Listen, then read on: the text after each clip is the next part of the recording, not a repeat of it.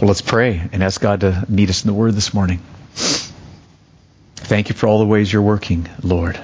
Thank you, Jesus Christ. You are alive today, and you love to help us and work through us. And so we thank you. And Lord, I ask that you'd come now and help me and work through me as I open up your Word. And would you help each of us, Lord, and meet each of us? Give us ears to hear your Word. Lord, give us eyes to see the truth of who you are and what you're saying here. Give us hearts that respond and obey, Lord, what you speak in your Word this morning. So come and do a mighty work, I ask. In Jesus' name, amen. Good. In the Sermon on the Mount, Matthew chapter 5, I can't think of the exact verse, but Jesus says something that's quite startling the first time you read it. And he says that if you're on your way to temple to offer sacrifice, so we can translate that into if you're on your way to a church gathering, and while you're on the way, you remember that there's someone who has something against you, somebody who has a grudge against you, there's some rift in the relationship. If you remember that while you're on your way to the temple, stop, turn around, don't go to the temple, turn around, and do what you can to get reconciled with them. Now, you know how important temple church gatherings are to Jesus.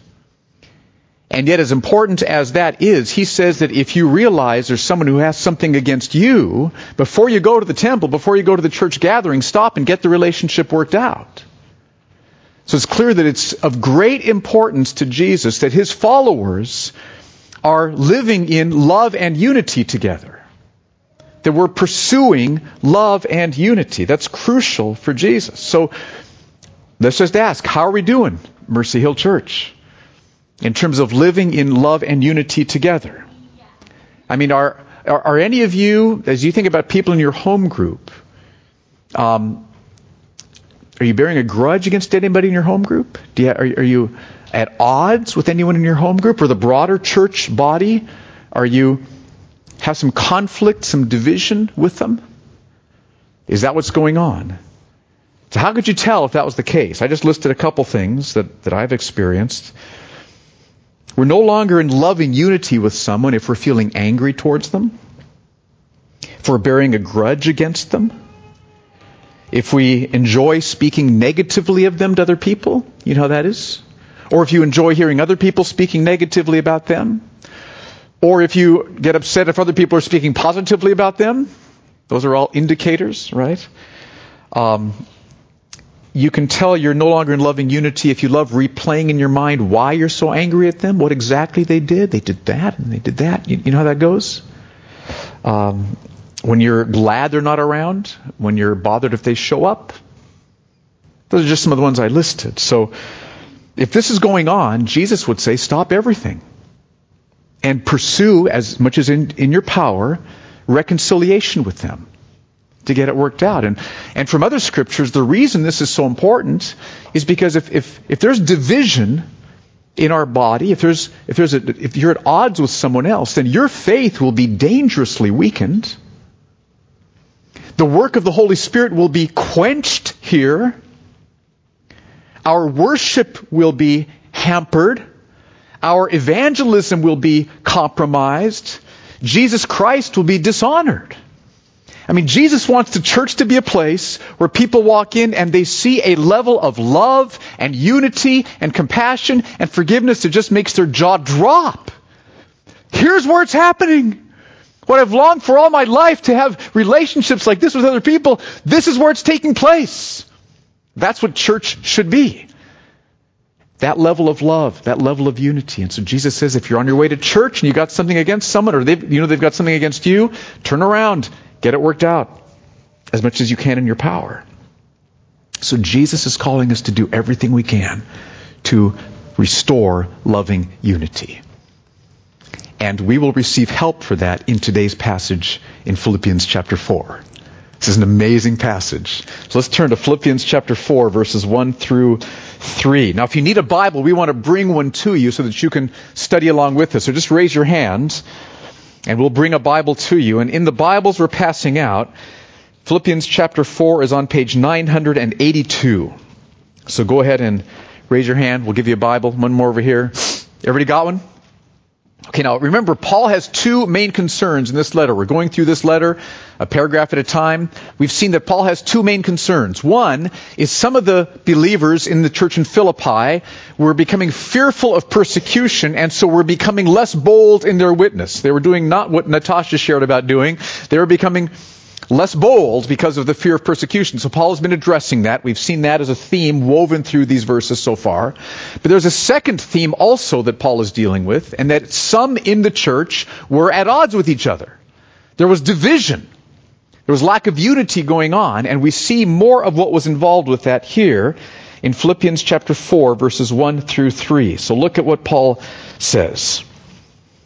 Therefore, my brothers, whom I love and long for, my joy and crown, stand firm thus in the Lord, my beloved. I entreat Euodia and I entreat Syntyche to agree in the Lord. Yes, I ask you also, true companion, help these women who have labored side by side with me in the gospel, together with Clement and the rest of my fellow workers whose names are in the book of life. Okay, now notice that very first word in verse 1, the word therefore. Crucial word. So here Paul is drawing a conclusion from the previous verses, from the previous chapter. Remember, in that chapter he said, we studied this last week, he said, if you fight the fight of faith to keep treasuring Christ, then you will gain Christ. You'll be found in Him at the final judgment day, clothed in His righteousness, and you'll be raised from the dead. If you fight the fight of faith to treasure Christ, that's what will happen. And so now in verse 1 he says, therefore, because of those reasons, and the main command there in verse 1 is, stand firm thus in the Lord. So stand firm. Keep fighting the fight of faith to keep treasuring Christ. Stand firm thus in the Lord. That's verse 1. But that isn't all that he says in verse 1. Notice that in this verse, over and over, he repeats how much he loves them. Did you catch that?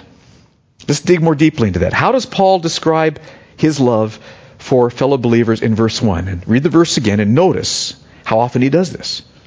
Therefore, my brothers, there's one, whom I love and long for, there's another, my joy and crown, there's another, stand firm thus in the Lord, my beloved. There's another. So 4 times, okay? So first he says, therefore my brothers.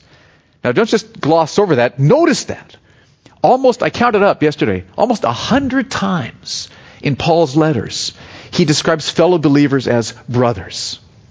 Now that's a generic term. It means both men and women, brothers and sisters. But the point is, we're family. Family, affection, and closeness. This doesn't always happen. I don't know, maybe you had a very dysfunctional, heartbreaking family, but the way it's supposed to be is that when you grow up together with a brother or a sister and you have all these shared experiences, after that, when you're in adult life, there's affection. There's companionship. There's bonding. And I used to go backpacking with my brother. Used to go surfing with my brother. We had my brother over for dinner just a week and a half ago. I love my brother.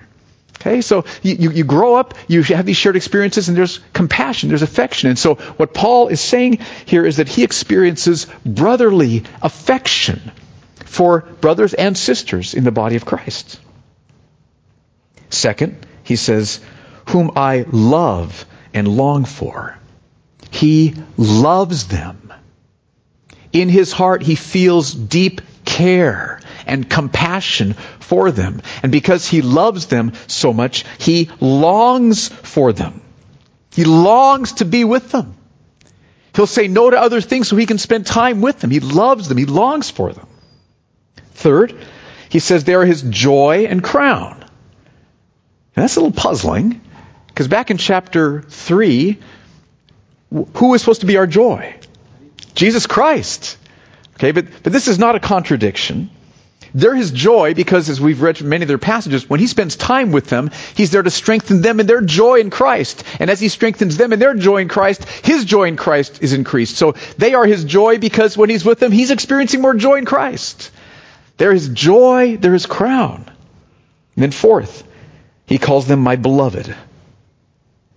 I thought about it this way. If Paul made a list of the things that he delights in, that he treasures, that he cherishes, way up there at the top of his list, somewhere in that top couple three, one or two or three, would be believers, fellow believers, my brothers and sisters in Christ. I love them. I cherish them. I treasure them. I love spending time with them. They're my joy. They're my crown. They're my brothers. They're my sisters. I love them. Not only that, 4 times, yes, he describes his love and affection, but see, this isn't just love and affection he has for certain believers. This is love and affection that he has for all the believers. Did you catch that? He's talking about the whole church there at Philippi. He has this love and compassion for. This is how he felt towards those who were older than him. This is how he felt towards those who were younger than him, even the children.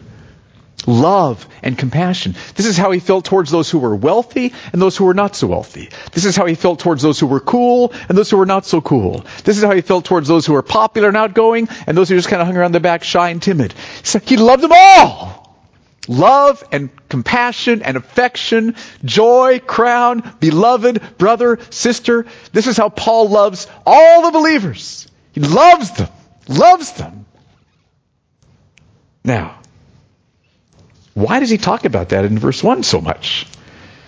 Why does he emphasize his love and affection for these believers?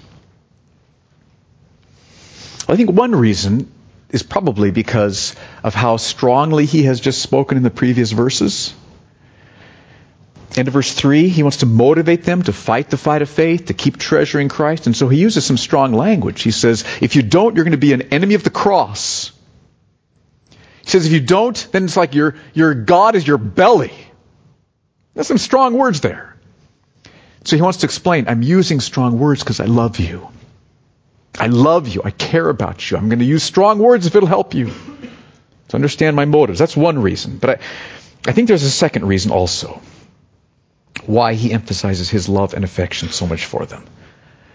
I think it's because of where he's going in the next 2 verses, where he talks about this division that's in the church. He names names here in these verses. I think probably everybody in the church knew about Euodia and Syntyche. Yeah, there's problems. And maybe they were even kind of forming up groups depending on whose side they were on. It was a problem.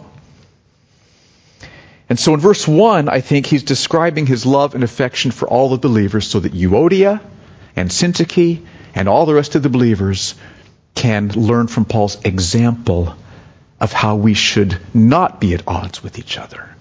We should love each other. We should care for each other.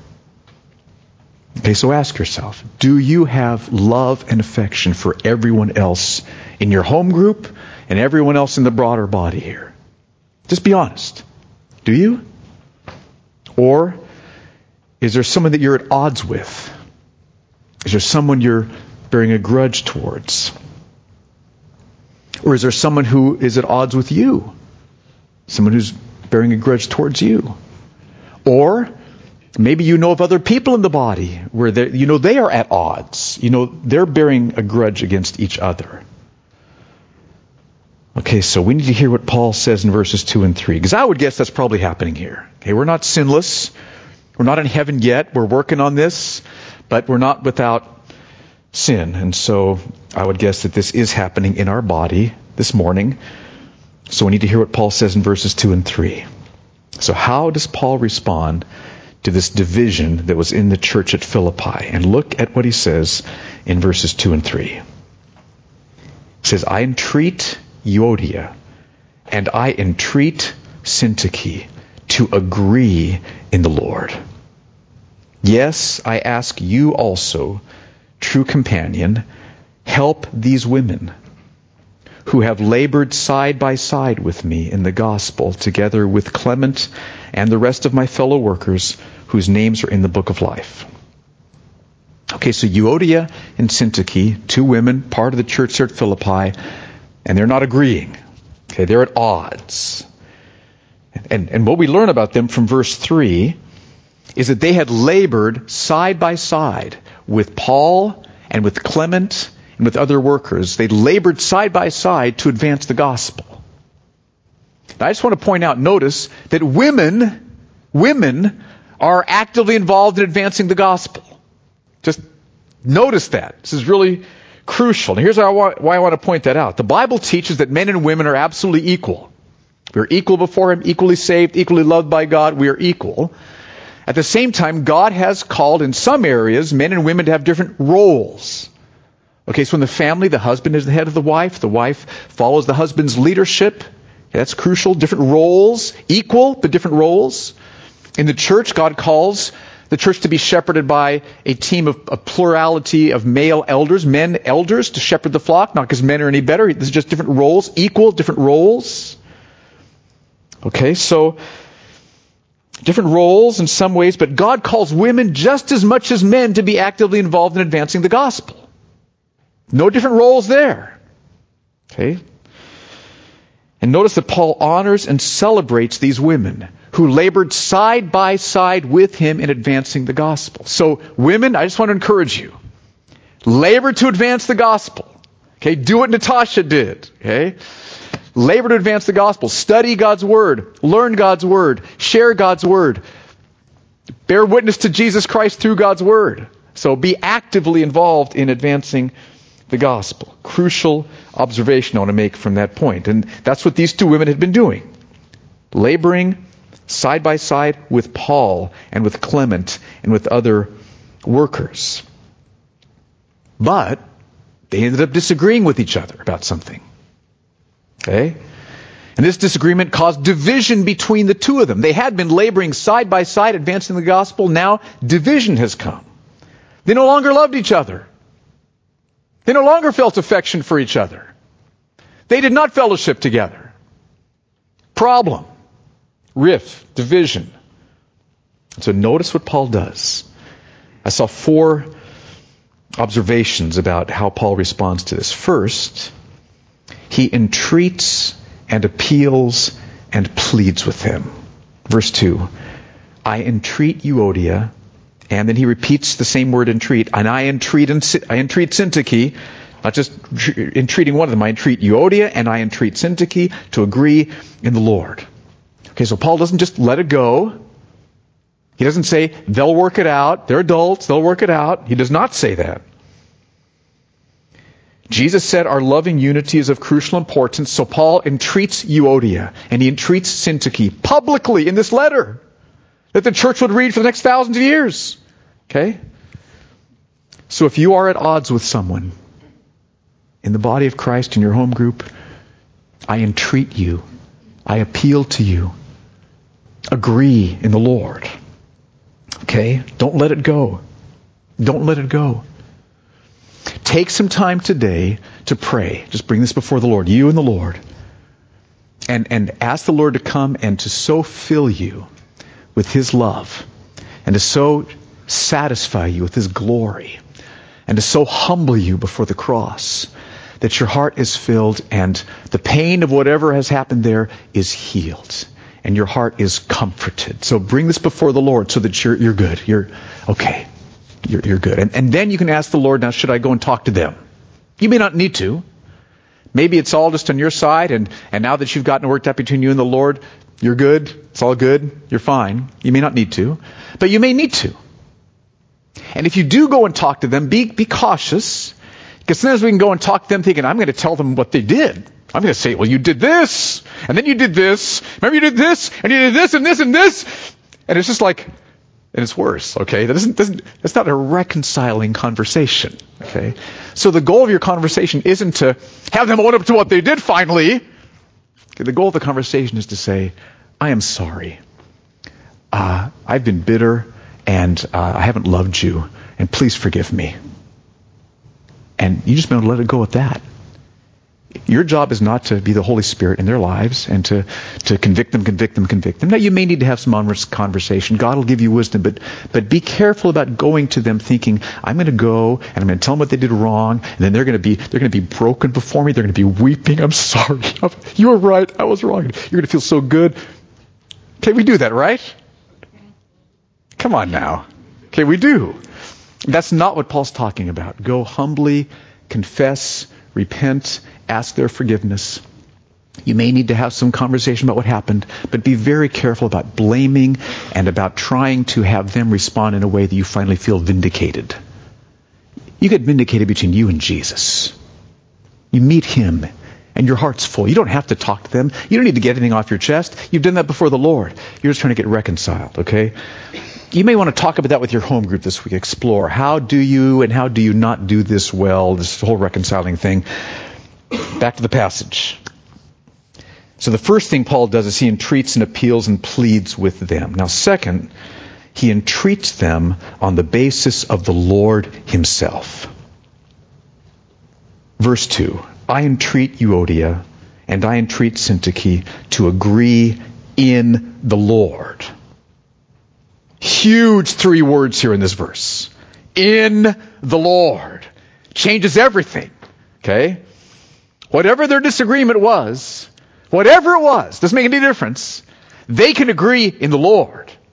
No matter what it was. You may think, well, wait a minute. I mean, what if Euodia thought that she should be chosen to be a deacon? And Syntyche ended up being chosen as a deacon, and Syntyche didn't even say anything about, well, what about Euodia? And so now Euodia is really ticked because she wanted to be a deacon. I mean, what if they disagree on that? Or what if Euodia thought that the special offering should go to a church plant in Spain, and Syntyche thought, well, no, the special offering should go to the poor in Jerusalem. We've all heard about them. Okay, so disagreements doesn't make any difference. Jesus Christ is so glorious, so loving, so real, so powerful, that those differences don't make any difference.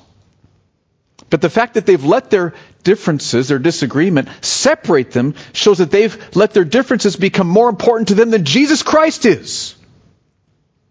That's what's going on. When you're at odds with someone in the body of Christ, whatever the point of disagreement is more important to you than Jesus is at that moment. You have forgotten Christ. You've forgotten Jesus Christ, your Savior, and their Savior. And so that's why Paul says, I entreat you to agree in the Lord. Euodia, Syntyche, Jesus Christ is far more satisfying than becoming a deacon. You got to trust his sovereignty here. You got to trust how he worked through the leadership here. Let that go. Trust the Lord. Or Jesus Christ is, I mean, he'll take care of the church plant or the poor in Jerusalem, okay? But Jesus Christ is bigger than the disagreements. So Paul's urging them, look past your disagreement to see all that you have in the Lord together. And then you can agree in the Lord. Lay aside your disagreement, and come together in the Lord. So he entreats them on the basis of the Lord himself. Third, he asks a church leader to go and help these women agree in the Lord. Did you catch that? Verse 3, yes, I ask you also, true companion, help these women. See, Paul knows that Euodia and Syntyche might not respond to his appeal, his entreating here. They might just decide to let their disagreement continue. They may not listen to what Paul says here. But see, that's unacceptable to Paul. Because he loves them. He loves them. Cares about them. He's brother to them. He knows what this would do to their walks with the Lord if they continued in their division and disagreement. He knows how this would quench the work of the Holy Spirit, not just in their lives, but in the church life at Philippi. And Paul loves that church. He knows how this would dishonor Christ and disrupt their evangelism and harm and mar their witness. And so Paul says, I ask you also, true companion. We don't know who this is, but maybe this is just his nickname. True companion. Okay, who knows? We don't know. But the true companion knew who it was, and so Paul asks him to go and to urge them. So he wants this person to go and come alongside them and humbly talk with them, listen to them, pray with them, urge them, help them, come together and agree. Okay, fourth, he reminds them that both their names are written in the book of life. This is big. This is very big. Read verse 3 again. Yes, I ask you also, true companion, help these women who have labored side by side with me in the gospel, together with Clement and the rest of my fellow workers, whose names are in the book of life. Why does Paul mention that? It's because that changes everything. See, if you're at odds with another believer, and if you will really understand that both your names, your name and this other believer's name, both your names are written in the book of life, that will change everything. So let's think about this. What does that mean? Book of life. What does that mean? In the book of Revelation, we read about the final judgment, and we will all be standing there at this final judgment before God.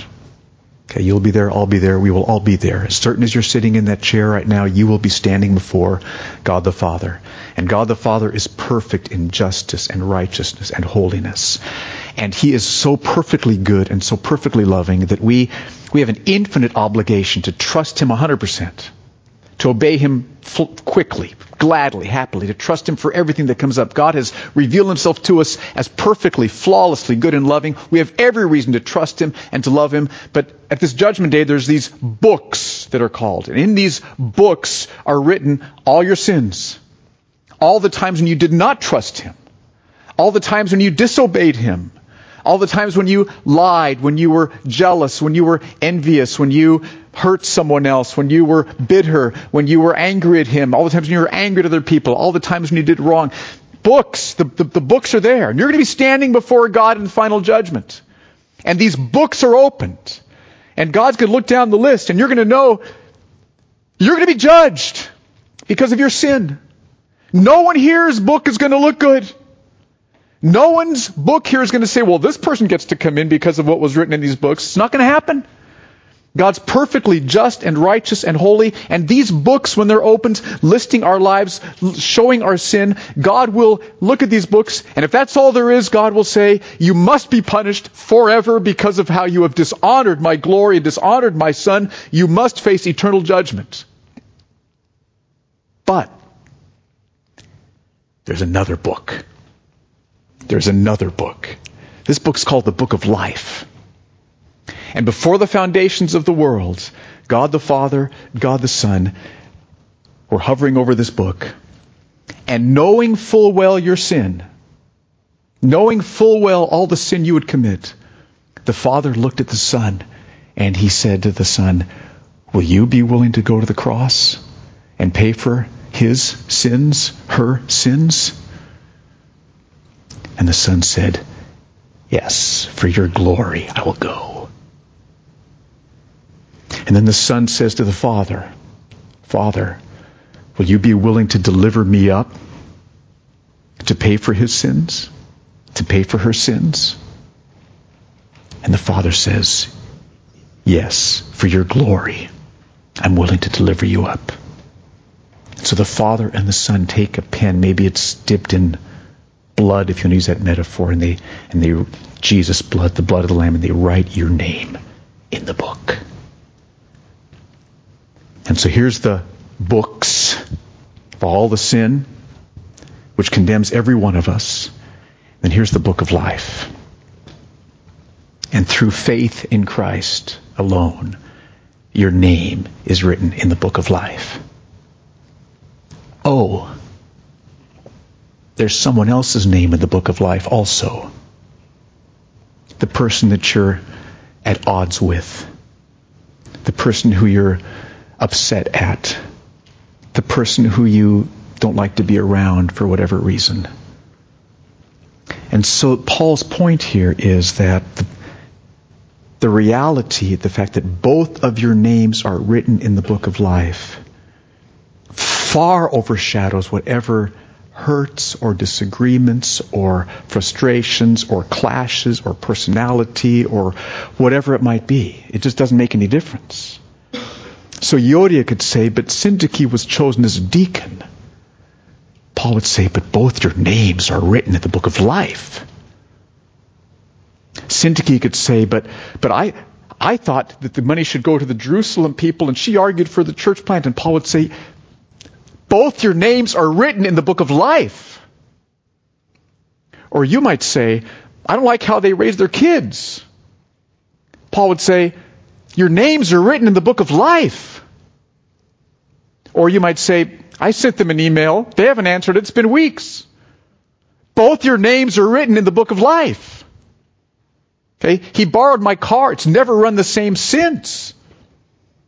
Both your names are written in the book of life. Both your names are written in the book of life. Which means you're going to be together in heaven.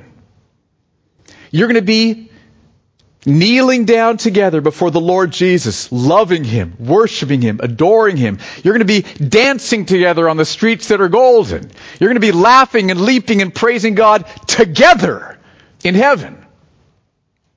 So get over it. Agree in the Lord. You're letting your differences become more important than Christ, more important than the glory of God, more important than the book of life, and it's wrong. It is sin. Stop it. See the book of life, see Jesus Christ, see the glory of the Father, and agree in the Lord. So this is what I would say to you and would say to me. Is there anybody that you're at odds with here in the body? Your names are both written in the book of life. Think again about who Jesus Christ is, about who God the Father is, about what He's done to save you and them, and love them. Do all you can to be reconciled with them. You may not be able to totally reconcile. They may not be responsive to that, but do what you can do. Forgive from your side, love from your side. Your names are both written in the book of life. Okay, now what questions does this raise? Am I in sync with the passage? Am I on track, or am I missing it? Maybe you have questions about how we live this out. We got maybe 5 minutes for questions here. Joe. Chuck, right here. When you were just saying to kind of get over it, can you elaborate on that and what that means? You did a little bit, but I appreciate a little more. Yeah, right. We can't just grit our teeth and get over it. But what we can do is we can pray, first of all, and say, Father, help me. Change my heart. I can't change my own heart, but your power can, your word can, so come and change me now. And then I would take time and I would just look at the book of life. And I would think about the cross, and I would think about the resurrection, think about salvation. And as we look at who Jesus Christ is, what He's done for us, the Holy Spirit will soften our hearts. He will humble us. He will humble that pride that's behind a lot of the division. He will fill the emptiness that's behind that kind of division. And our hearts will be humbled and happy in the Lord again. And humbled, happy hearts can love enemies, and they can love brothers and sisters in the body of Christ where there's been division. So that's what I mean by get over it. Okay, get over it. Footnote. Okay, thank you. Isn't that like kind of the whole point of the gospel? I mean, on paper, maybe we have a case. In the court of law, maybe there's a judge. Yeah. Hey, Yeah. You're right. You should totally be angry. Yes. But the gospel is for people like us who get hurt, whose feelings get hurt. Yes. And Jesus promises to help us in that, right? So it's not. Amen. In addition to what you're saying, it's only with the help of Christ that we can hope to be unified. Totally. That's the good news. Yep. Very good. Okay, Josie over here.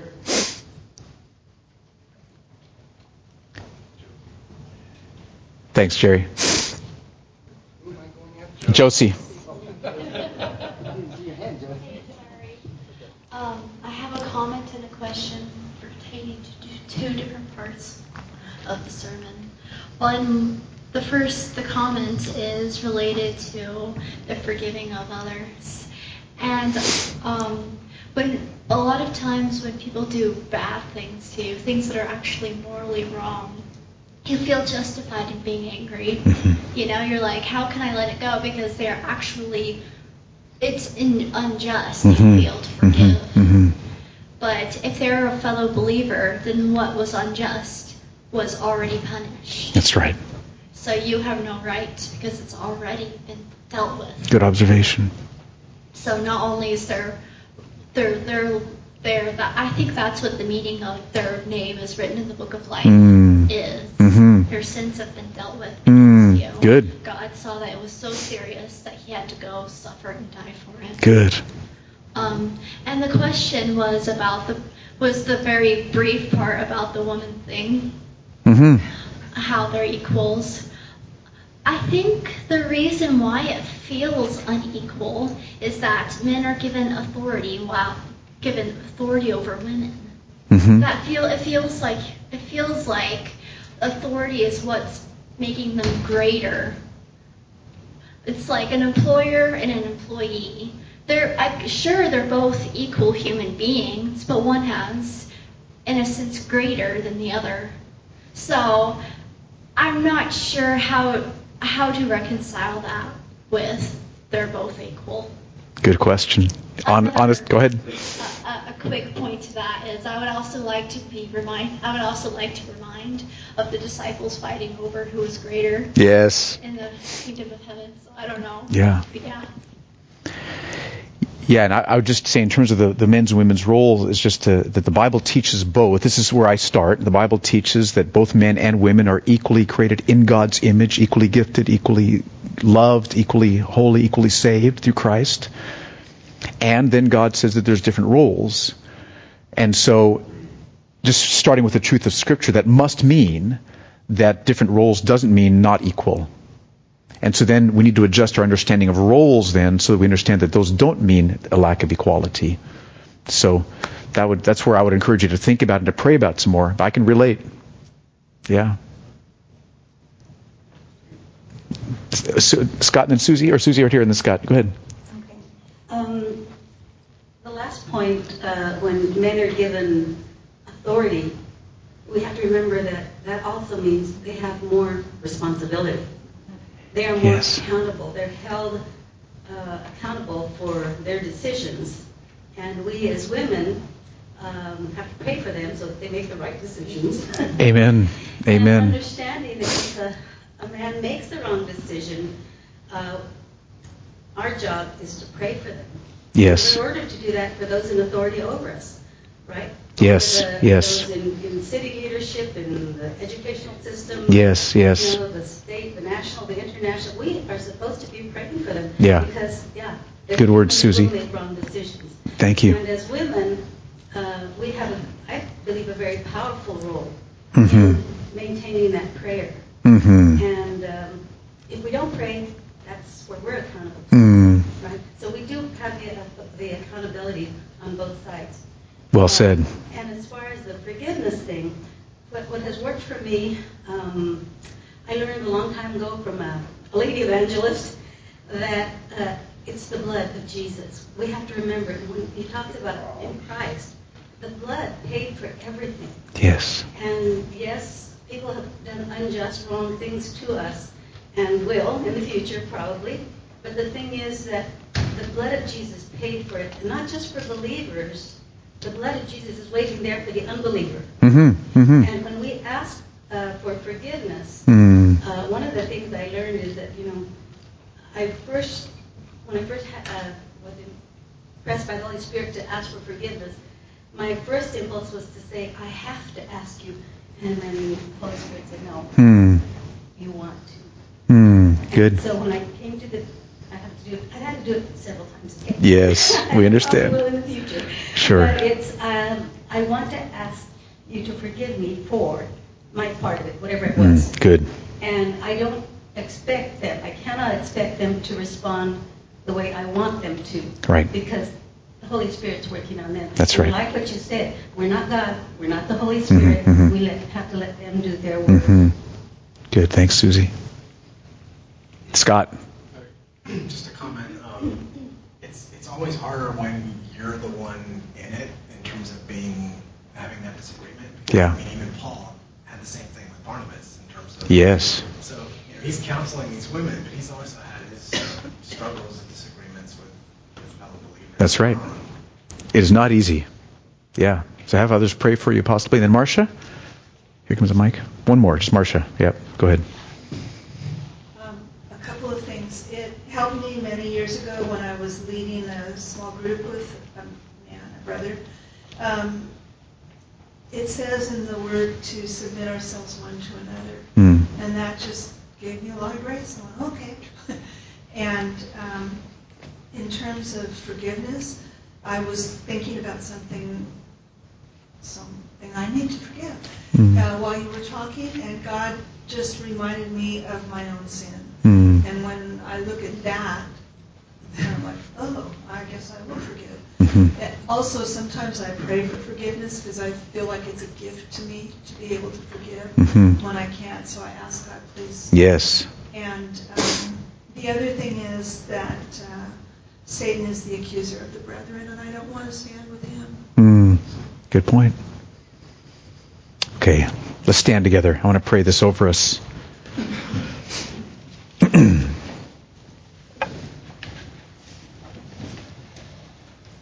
I ask, Father, that you'd work here in our lives as a church. We want to be a people who are so full of love for each other and forgiveness for each other and patience and bearing with each other, that you are displayed as glorious in our midst. We want to live that way. Lord, forgive us for ways we have let division come in. And I pray, Lord, for any here who are feeling at odds with someone or that someone has something against them, I pray, Lord, that you would work today to humble their hearts and fill their hearts with your love, and that they would be able to do whatever they can do on their side to reestablish love and affection and unity. So, Lord, let us not put this off.